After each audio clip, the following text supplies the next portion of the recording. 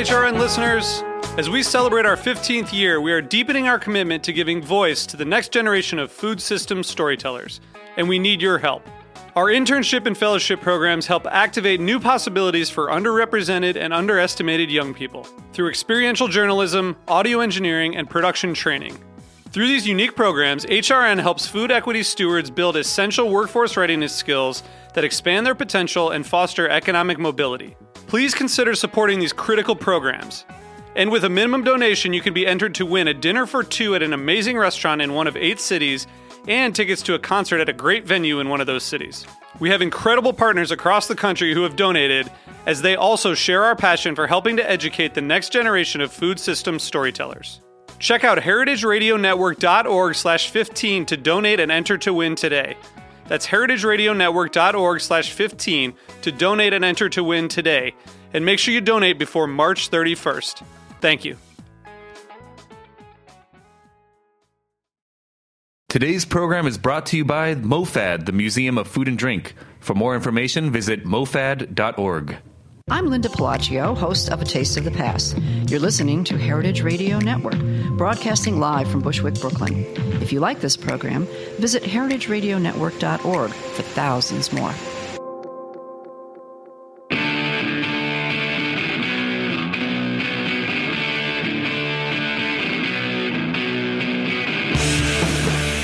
Oh, yeah, that's right. Yes, it's Monday. It's 12 o'clock, and this is What Doesn't Kill You? Food Industry Insights. I'm your host, Katie Kiefer, and we are back from the summer session. I took a little breather, and I spent some time in Europe, and I learned a lot, and it's all been great, and I hope everybody else had a great summer as well. Welcome back to the fall season. I've got a really fun and exciting season lined up, starting with my very favorite guest of last year, Dr. Ricardo Salvador will be joining me in a few minutes. He is the Director of Food Policy for the Union of Concerned Scientists. We're going to be talking about politics, the Plate of the Union initiative, which we discussed way back in December last year, and much, much more, including antitrust, anti-merger, all of the things that are going on in the food sector right now. But before we get to Dr. Salvador, we have a little moment, which I like to call my joys and sorrows. And some of you may or may not remember this, but it's really my favorite part of the program in some ways, just because it gets me to bring out stuff that annoys me or tickles me, and isn't necessarily about the food industry, although it often is. So one of my favorite things to report on in the Joys and Sorrows segment is about the Republican governor of Kansas, Sam Brownback. And I don't know if you guys picked up on this, but earlier in the month of August, Donald Trump named Sam Brownback as one of his key advisors on agricultural policy, and that includes trade. And remember, we are negotiating those very big trade deals, the TTP, the Trans-Pacific Partnership, and the TTIP, which is the Transatlantic Trade and Industry partnership, which will involve us with the European Union to a very great degree.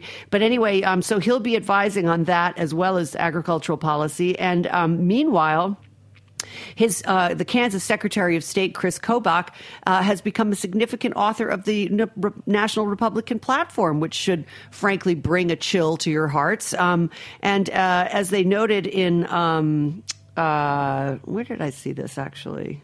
Where did I see this? Might have been in kansascity.com. It was a blog. But anyway, I'm going to quote now, with the Kansas Brain Trust bringing their battle plan to the National Republican Party, you'd think more attention would be paid to how this experiment has actually worked out. And that is, if you have not been following what's been going on in Kansas, they have suffered just an unbelievable number of economic and service setbacks thanks to the wholesale adoption of the famous trickle-down theory of economics, initially proposed by Arthur Laffer, adopted by David Stockman, a self-described crank who was former economic advisor to the Ronald Reagan administration. And I think we know what happened there. Anyway, Just in case you haven't been following the Kansas debacle, the hospitals have been closed. There is lack of medical access. Schools are underfunded, and indeed they closed early last spring. The budgets have been raided from one sector of the government to another. Payday loan financing of the state debt is being considered. There have been massive job losses. It's just been what they would call basically a shit show. And that is all due to Republican economic policies and especially to Governor Sam Brownback. So way to go, Kansas. Let's hope you can vote the bastards out in the next cycle. Here's a joy. I just want to remind you that since we are having the wonderful Ricardo Salvador on the show in just a few minutes, the Plate of the Union truck, the Plate of the Union has put together a food truck. We'll ask Ricardo more about it. But for those of you who are in D.C., in the next couple of days, the truck will stop by Capitol Hill on D Street and at Southeast and First Street Southeast, and we'll hear more about that from Ricardo. But they are literally going to rallies, they went to a lot of the primary events in order to try to bring attention to food policy issues within this election cycle. And we're going to find out how well that's done. And one more thing, one more sorrow here, and that is I've been seeing a lot in the trades about a condition called woody breast in chickens. Okay, it sounds weird.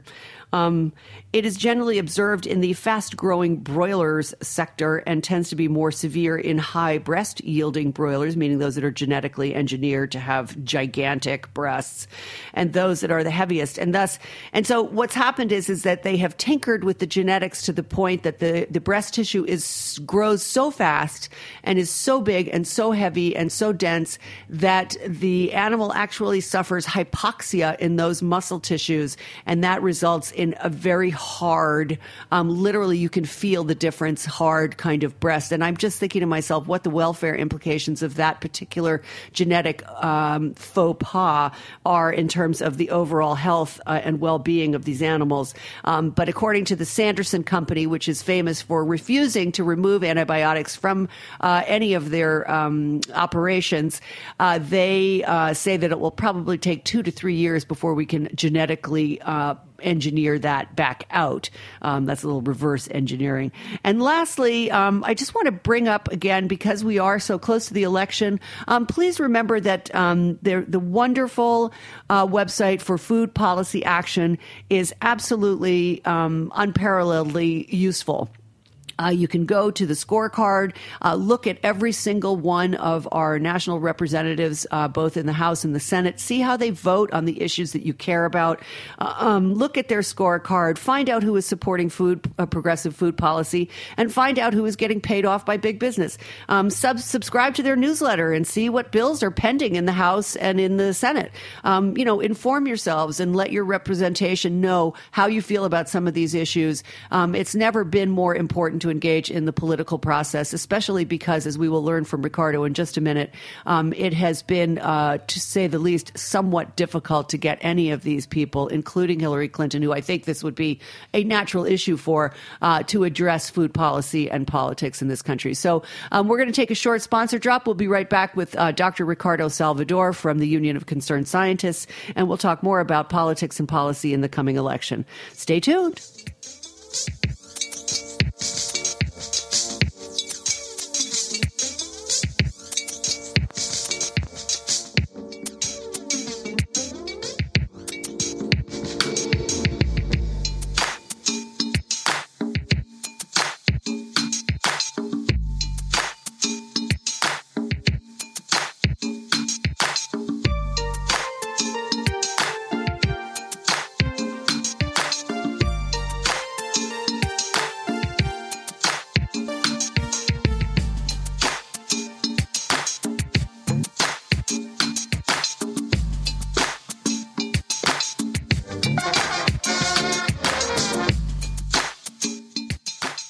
Hi, this is Peter Kim, the Executive Director of MoFad, the Museum of Food and Drink.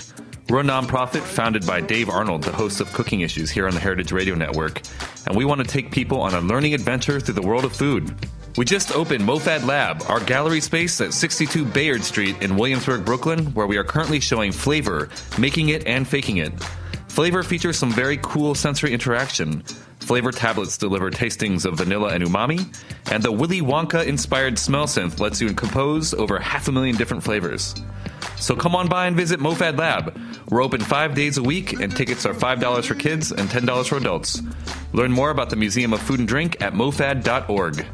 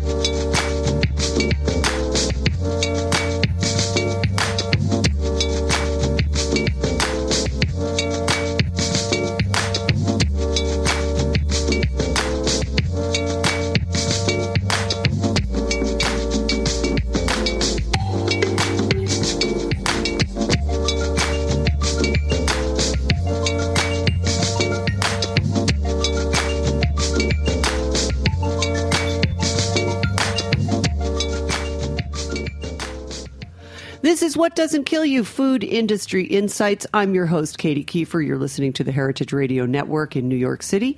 Today we're going to be chatting with Dr. Ricardo Salvador, an expert in sustainable agricultural practices. He is the senior scientist and director of the Union of Concerned Scientists Food and Environmental Program. He's been on the show before. Welcome back to the program, Ricardo. Thank you so much for being my kickoff guest for this season. I was so happy that you could be my number one guest for the fall. Well, thanks for saying that. It's a pleasure to be back. You were, I got to say once again, you were absolutely one of my hands down favorite guests of all time. So just like I'm literally quivering like a little cricket here. But let's talk a little bit about the Plate of the Union, because I said in my earlier segment, which I know you weren't able to listen to, but I understand the Plate of the Union food truck is going to be visiting D.C. tomorrow. So talk a little bit about the food truck and about Plate of the Union and sort of where we stand at this point. Sure.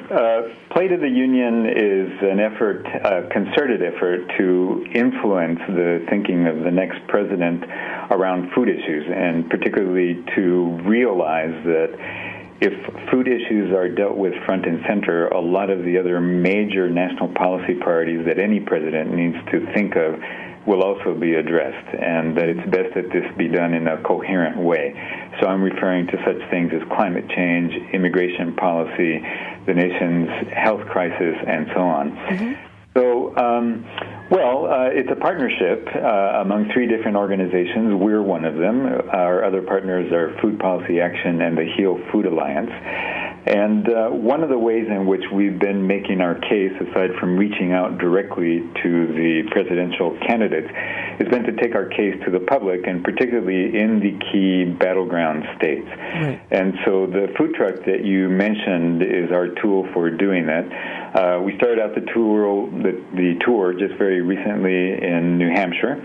Our truck is going to be in Philadelphia today, and as you mentioned, it'll be in D.C. on Wednesday. And we use the opportunity of the appearance of this truck to engage the public and to engage local politicians as well as local influencers with the arguments that we're making. So other important battleground states that the truck is going to be visiting are North Carolina and Iowa, and we're making a particular emphasis in Iowa. The truck is going to be there in October during the same week when the World Food Prize is awarded, and so there will be a lot of media attention on food issues in Iowa at that time, and we hope that's also an appropriate time for us to insert our views. So, in brief, that's where the campaign is at the moment. Right, and let's remind people that Iowa is like one of our most heavy ag-producing states, with the huge corn and pork sectors being, sort of a major backbone part of the economy there. So, it makes a lot of sense to be there, and there's a lot of pushback from those big entities against changing the food status quo, right? So, who do you have? Are you going to be talking to the governor, for instance, of Iowa, who's been not exactly friendly to, at least water quality issues, for example, in Iowa? Well, that's the problem, that at least the perspective of the current governor, Mr. Branstad, he needs to basically lock down the current agricultural model, and so you're right, he's not very open, very receptive to any reforms.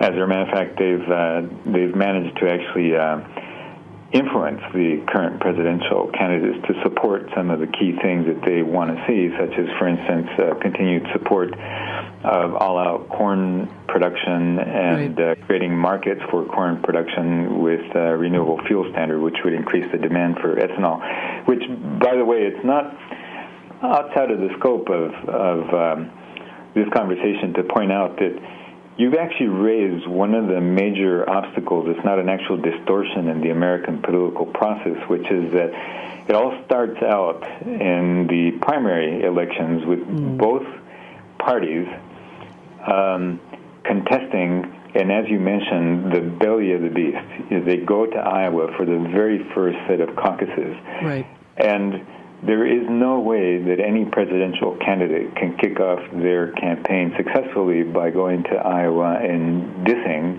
the power brokers and the influentials there, all of whom believe that they need to kowtow to big agricultural interests. Yes. So that's something that's just a structural barrier in terms of making progress with these arguments. But the direct answer to your question is no, Mr. Branstad, unfortunately, is not receptive to these arguments.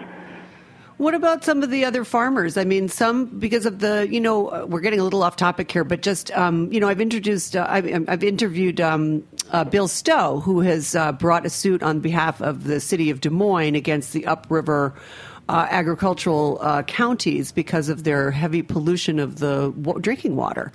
And I'm wondering how much farmers, around the country, I mean, they've all united against Des Moines and drinking water. It's just, it's, as you say, it's a structural problem, but it's like, it's really kind of the first building block of changing the game, isn't it? Is to somehow convince farmers that the status quo is not really sustainable, literally. Well, you've said it.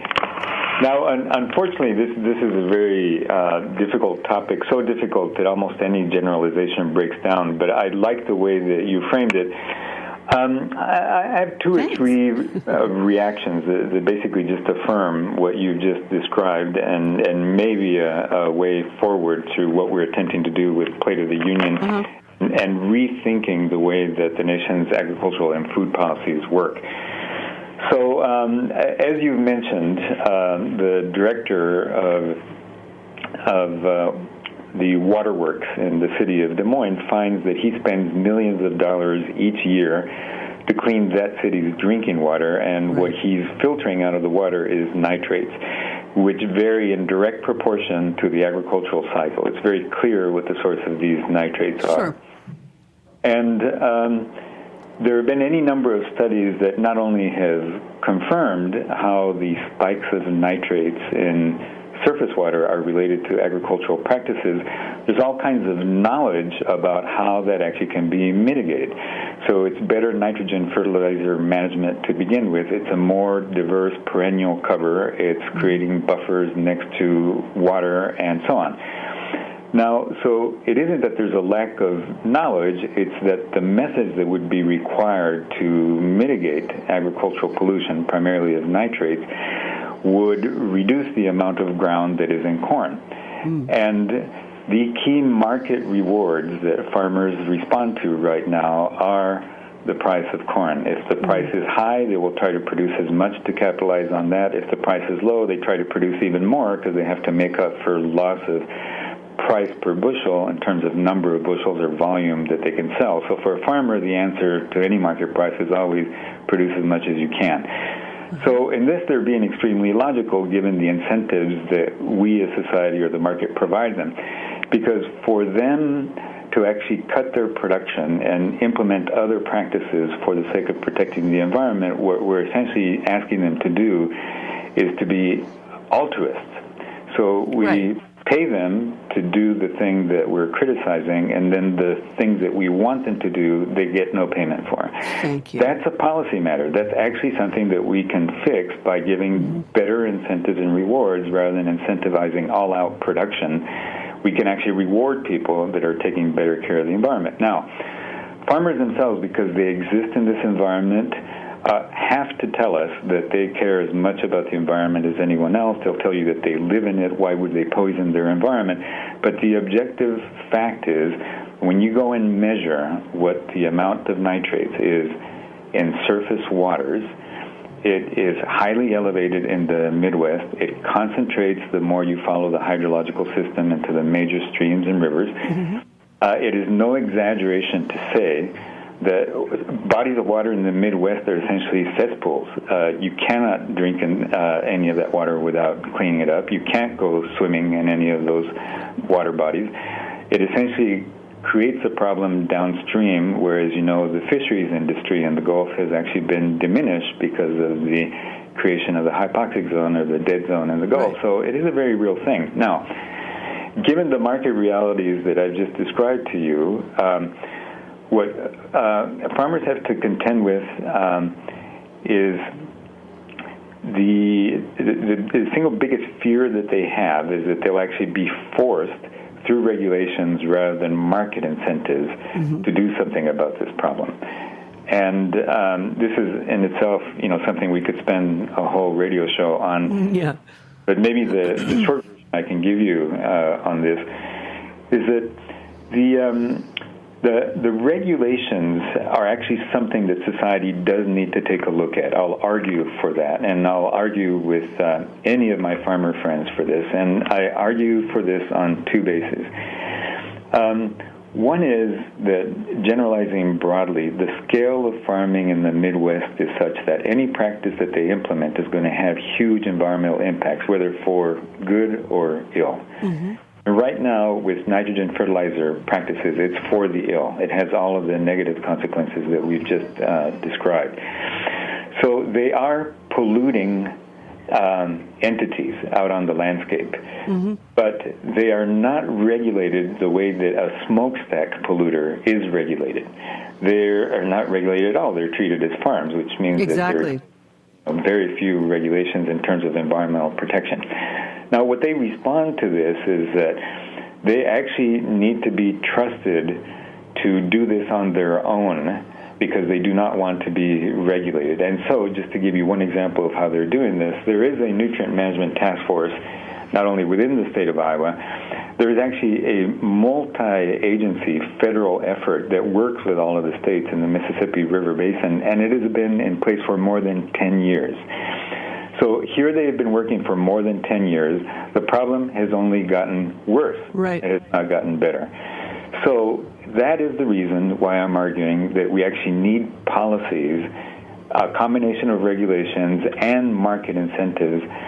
That is what policy is to begin with. As long as farmers are depending on federal support for what they're doing, it makes sense that the public interest, that is federal policy, is utilized as a tool to incentivize what is in the public interest and to actually penalize the things that are not in the public interest, which is wholesale pollution of the environment. Clearly, the voluntary approach is not working. We have a track record of more than a decade that shows that's not working. And if we continue to accept that, as a public, we're being bamboozled. Right. So, that actually needs direct attention. And as I mentioned, for my farmer friends, I accept this reality that I described, that we ask them to be altruists when it comes to the environmental benefits and the health benefits that we want out of the food system.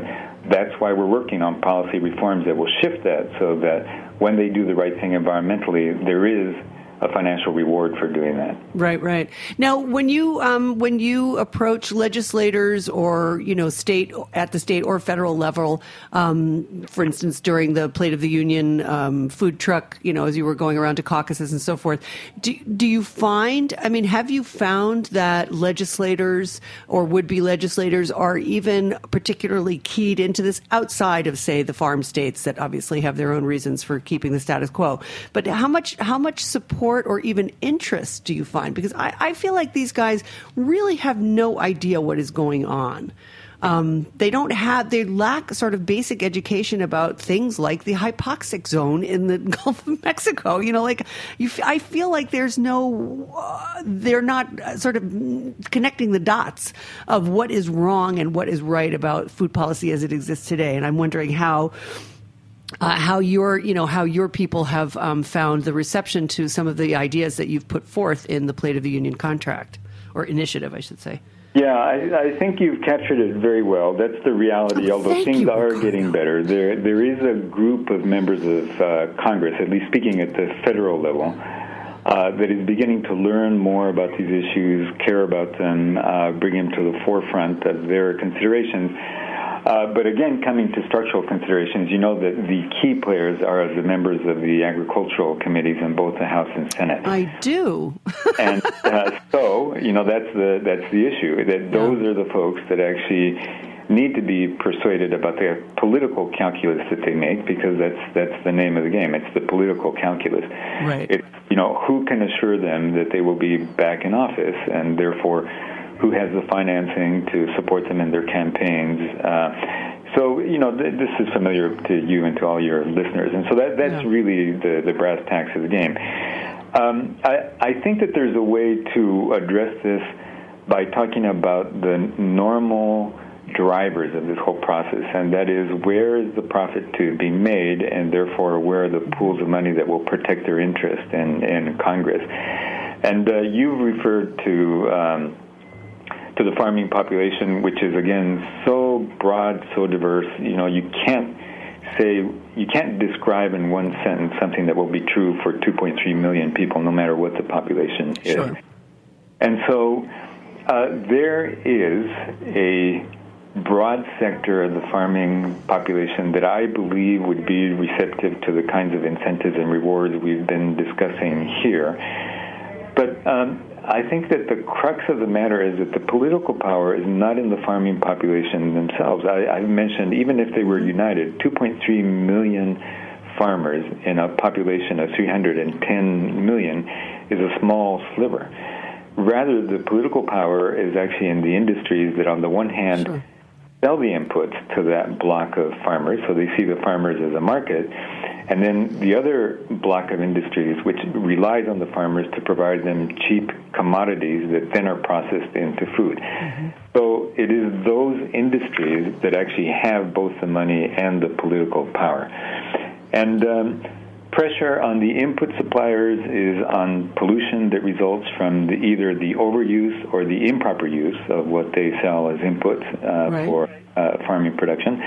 And pressure on the block of processors has to do with the public gradually waking up to the fact that our food system is by and large toxic, that you have to fight it, that you have to make careful decisions about what you actually buy and accept from them, and all the way from their marketing to what they actually sell you. Mm-hmm. And you know as well as anyone how this is beginning to turn the tide. So there's ways in which the food movement is winning. I don't want to exaggerate that, but you know, think about a few of the trends that have been in place, many now for a decade or more. Sure. The amount of red meat that we are consuming, which has repercussions on how much water we use and how much grain we produce, has been decreasing steadily in the United States. The amount of sugary cereal, breakfast cereal, that is being consumed by Americans has been steadily decreasing. The amount of sugared fizzy drinks, sodas, that has been decreasing over time. The pressure for pork and poultry producers to produce in more humane ways, and particularly to be able to sell meat produced without antibiotics, has been huge, to the extent that basically all major players now are finding ways to sell antibiotic-free meat in the pork and poultry industry. Now, the beef industry is far behind in that. And we could keep going on with indicators like that. It's not like nothing is happening, and so those things gradually begin to translate into market pressures, which to the food processors and retailers look like the market is diminishing for this way of producing things, and the market is increasing for this alternative way of producing things, and we need to find ways in which we can address that market. It moves very slowly. I've just mentioned that these things have begun to happen over a scale of a decade. Right. It's important not to lose sight that that's the overall big picture. So we are winning, and then that gradually begins to translate into what those industries want Congress to support them to do or to protect them from. So that's the game that we're in the middle of at the moment, and we want to continue to make the argument that there are all kinds of examples of trends out there, such as, Panera, I'll give you one example. They have successfully been winning in the market by basically offering us clean food, free of additives, free of antibiotics. Right. Cage-free eggs, all of that stuff. Absolutely, yeah. That business model has actually helped them to actually carve a nice piece out of what McDonald's has been offering the public. Right. And so these things are beginning to happen. That's the way that you speak to the political system. Yeah, absolutely. No, I mean, all of those things I agree that they're all happening, and as somebody who really follows the meat industry, I can tell you, I mean, like every single major player, with the exception of Sanderson, but certainly, for instance, the poultry section, the Tyson, the Purdue, they're all, even the JBS, Pilgrim's Pride, they are all developing niche brands that rely on, pastured or whatever, buzzword they want to give it to that particular, but they're definitely trying to clean up their act. There's no question. Purdue, having acquired Nyman Ranch, is really making a big effort, it seems like. But I wanted to move on for just a second. Your website, the Union of Concerned Scientists, points out that public funding through the USDA is essential to researching and implementing a more agroecological approach, which is what we've been talking about in citing these trends. So let me ask you this. Who do you think is going to be the next agricultural secretary? And why do you think that person is going to – it's not going to be Vilsack, I don't think. Yeah, well, that would be there would be several different scenarios that we would have to case in order for that to be true. And it would be in a way – somewhat unprecedented for the secretary to carry through from one administration to the other. Yes. Excuse me. But we're right in the middle right now in D.C. of the scrum where, almost all of the think tanks and advocacy organizations are working on slates of potential cabinet secretaries, and certainly that's happening for the Secretary of Agriculture. Without giving any of that away, one of Secretary Vilsack's deputy secretaries, the first deputy secretary that he had, Kathleen Merrigan, would certainly be at the top of our list.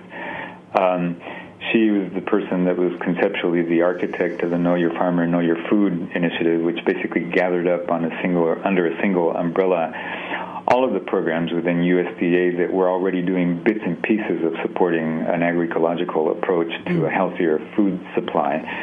But there are other folks out there that have the standing of respectability with the farming population, which is an important set of stakeholders, as well as with the sustainable ag world.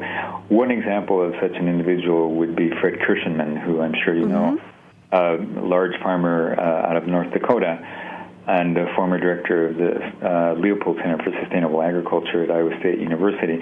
So it's those kinds of people that I think would have a real good, lasting, positive impact on the department. Very interesting. I'm going to definitely follow that up with you off the radio, Ricardo. Sure.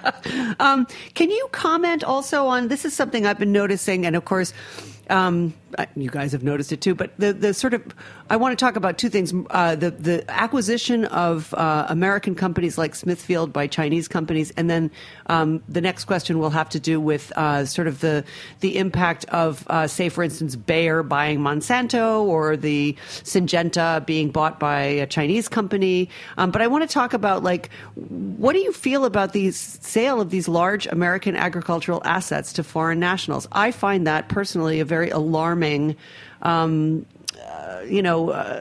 development in how we conduct large-scale agriculture and sales. And I wondered if you'd like to comment on whether or not you think that's something that the Justice Department should be looking into, or that a Secretary of Agriculture should take steps to limit or somehow otherwise regulate. Well, I can make my answer short, which is that I agree with your concern. Not only should the Justice Department be looking at it now, they should have been looking at it for the last 50 years as this whole trend developed, so that now we're at the point where we're talking about literally a handful of companies that control almost all of the major sectors of agriculture and food processing.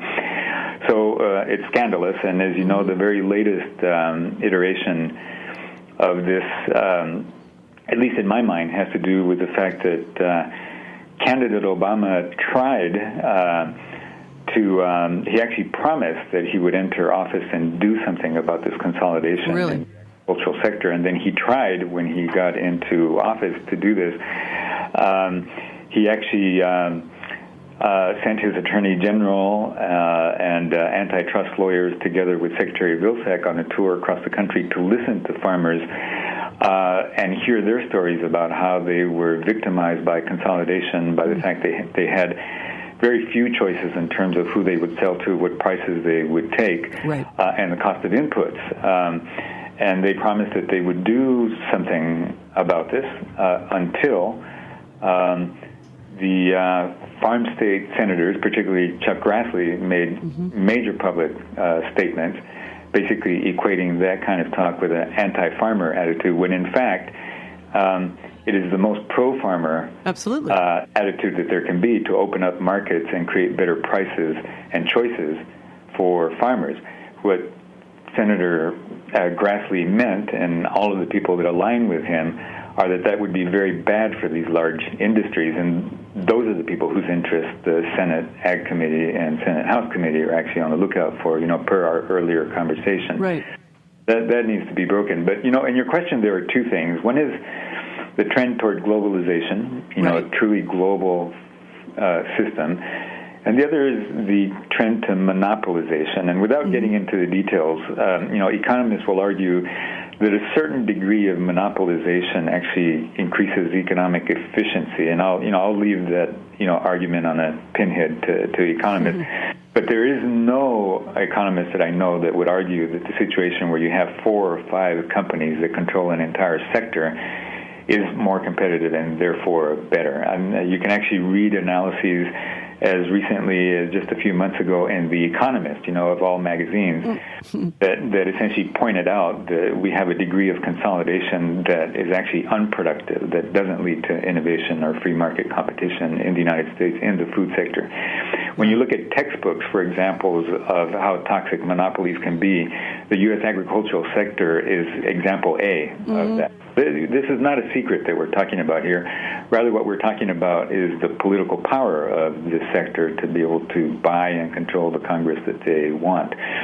But going back to these two topics of globalization and monopolization, one thing that is important to keep in mind, particularly since globalization and trade agreements have been part of some of the political discourse during this presidential campaign, to the extent that there's any serious discourse, at least the free trade agreements that the United States is party to have been invoked. And they've been invoked by bringing up how they actually haven't worked for the working people in the United States who perceive that they have been displaced.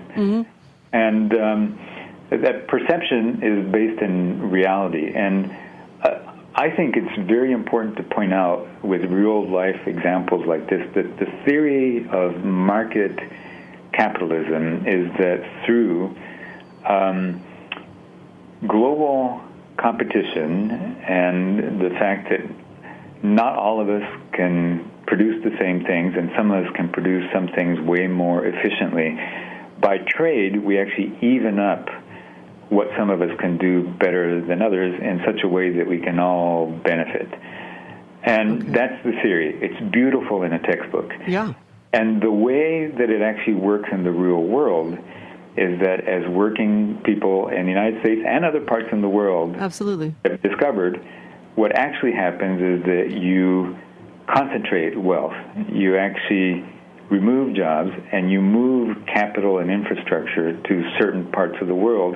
And what's missing is what fills in for the loss of jobs and the loss of industry where you have that vacuum created. Now, by market theory, capitalist theory, you would have the comparative advantage of the places that experience loss supplying an alternative market as a result, or an alternative industry as a result of their own advantages.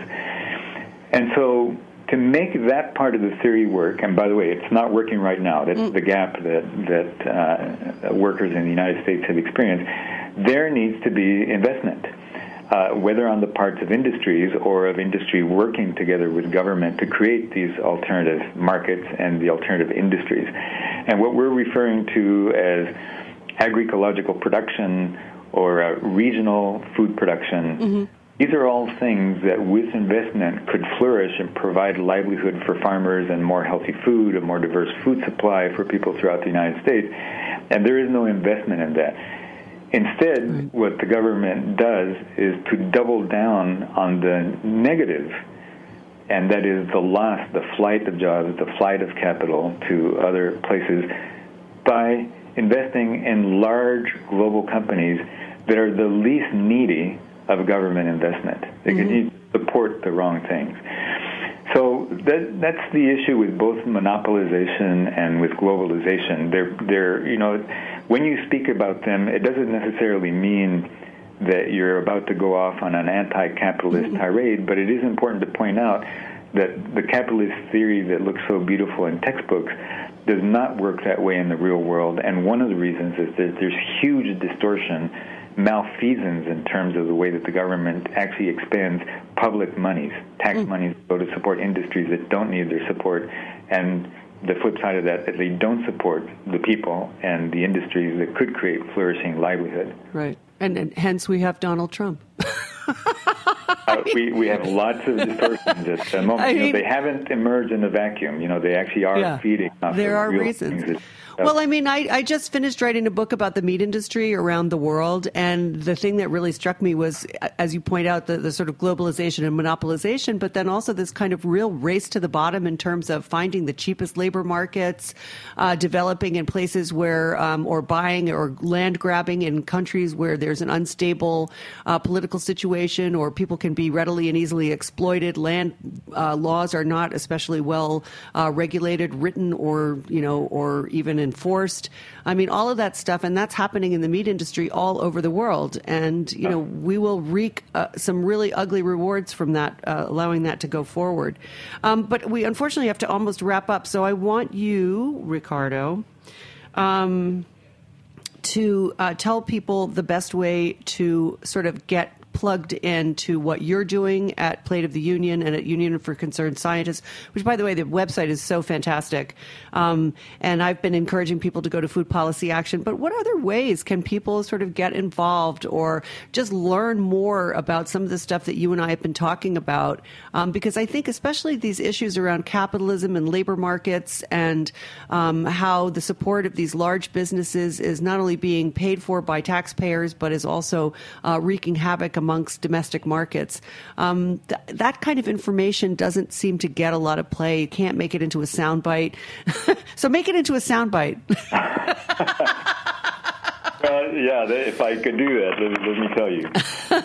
Right. But you're absolutely right. You should just be interviewing yourself. I think that was a brilliant encapsulation of the situation. Why, thank you, Ricardo. I just look mutual admiration. Here's what I would recommend for your listeners. Part of why everything that we've discussed occurs, why it's possible, is that it happens in the dark. Just as you've mentioned, most people, including most politicians within the system, are not aware of the dynamics that we've described. It's a couple of committees. It's a small number of industries that basically work in cahoots. They write the rules that they want for themselves. They coddle the politicians that will look after them, and the system works in the shadows because the rest of us basically are completely unaware of what appear to be very small potatoes, rural concerns or farm or agricultural issues. But as we've described, they have huge ramifications in terms of the quality of our drinking water, in terms of global climate change, in terms of immigration policy, the demand for labor, the public health. Public health, absolutely, yeah. They're all over the place. And so here's what I would recommend, and it goes right to the heart of what's happening behind closed doors and in dark recesses here in D.C. There is obviously the election coming up for president. We are a nonpartisan organization, and we would encourage listeners to take a look at the positions that both presidential candidates are taking on all of these issues that touch on food issues. and make decisions on the best leader that gets the vision for an enhanced food system. But beyond that, there's a major piece of legislation that is going to be renewed in 2018 that's known colloquially as the Farm Bill, which is where billions of dollars are actually invested in preserving the system as I've described it. Right. So that's one of the best examples that there is of this conversation taking place in the dark. Now, one indicator of a movement having political power is that the power structure is not able to do what it wants to do unless it contends with the political power of the movement. And the food movement has not yet reached the point where when big food, big agriculture wants to continue to preserve policies that favor them against the public interest, the food movement lights up switchboards here in D.C. or fills up inboxes of mail, and that's what we need to do. And we need to target specifically those members of Congress on the agriculture committees in both houses, right, particularly when it comes to negotiations around the Farm Bill. Maybe as one pointed example, without being really theoretical here, and just tell you something really practical, what some of those billions of dollars go into is a system that basically literally cements the status quo and what is referred to as risk management, euphemism in agricultural policy circles. It's money that essentially makes it so farmers don't have to change what they do because the full trust of the federal government backs them up no matter what goes wrong. Whether it's a market disaster, whether it's a natural disaster, we right, cover them, we make them whole. So why would they change anything? Well, it's also anti-capitalist, and so conservative folks who have the conceit that they believe in the free market are not participating in that free market if they participate in these government support programs. Now, I want to be really clear. People who are interested in this can read up on a report from a conservative foundation, the Heritage Foundation, not your foundation at Heritage right, Radio, but the DC-based Heritage Foundation. Just a couple of weeks ago, released a report where they call for the elimination of all major agricultural support programs except for disaster relief programs. And I don't think there's a single American who would be against helping the farming population in cases of huge disasters. But by calling for the elimination of these market-distorting, anti-capitalist farm support programs, here you have a deeply conservative organization converging with some of the things that we've been saying. On the one hand, you don't incentivize people to adopt better practices by basically guaranteeing that no matter what they do, everything will be fine for them. So, we really do need to create a market system that actually incentivizes the things that we want, as we've discussed earlier. So that's one thing. The other thing that they say, and something that Secretary Vilsack just confirmed very recently, actually just last week, this nation needs a coherent approach to the way that we run food and agricultural policy. Right now, there's 15 different agencies that have purview over some little chunk, and they're all uncoordinated, and sometimes they work against each other. The USDA itself works at cross purposes because they actually recommend a very healthy diet and then support programs that encourage cheap junk food production. So that's incoherence. And Secretary Vilsack just recommended last week that the next administration actually institute a council or some other mechanism whereby we can actually bring coherence and harmonize all of this nation's agricultural and food policies so that we stop doing the foolish things that you and I have been discussing over the last few minutes. So if the public can support the next administration in doing that by lighting them up with that demand, particularly when advocacy such as ours bring it into the public discussion. And if the public can light up the switchboards and fill in the inboxes of members of the agriculture committees when it comes to debating the Farm Bill, or if right now they will fill up the inboxes of members of Congress that are holding the child nutrition reauthorization hostage to budget negotiations, playing chicken with the administration over school lunch. Those things would be very helpful to show the growing political power of the food movement. Right. Those are great recommendations. I did notice that that Heritage report. I haven't read it yet, but I was really surprised when I read the headline about it. I was like, okay, finally some movement on the right side of on the other side of the aisle. Anyway, Ricardo, we have to wrap it up here. But once again, this is Dr. Ricardo Salvador. We've been talking to. He's the director of food policy at the Union for Concerned Scientists. Check out their website. Look at food policy action. Keep up with the news on Plate of the Union, and hopefully we'll be talking again soon. I'm actually going to be in D.C. on Wednesday, Ricardo, talking to Shelley Pingree. So shoot me a question if you have one right on the top of your head that you'd like to hear her answer about agricultural policy, and especially her food waste law that's coming up. It's a fabulous law. Good. I'll follow up with you. And thank you very much for the opportunity. Thank you. It was a pleasure having you on, as always. And thanks to my engineer. Thanks to my sponsor. And we'll see you next week. We'll be talking to the wonderful Arlen Wasserman, a name you probably don't know but should, because he literally has his finger on the pulse of absolutely everything food-related in this country. So thanks for listening, folks, and we'll see you next week. Have a good one.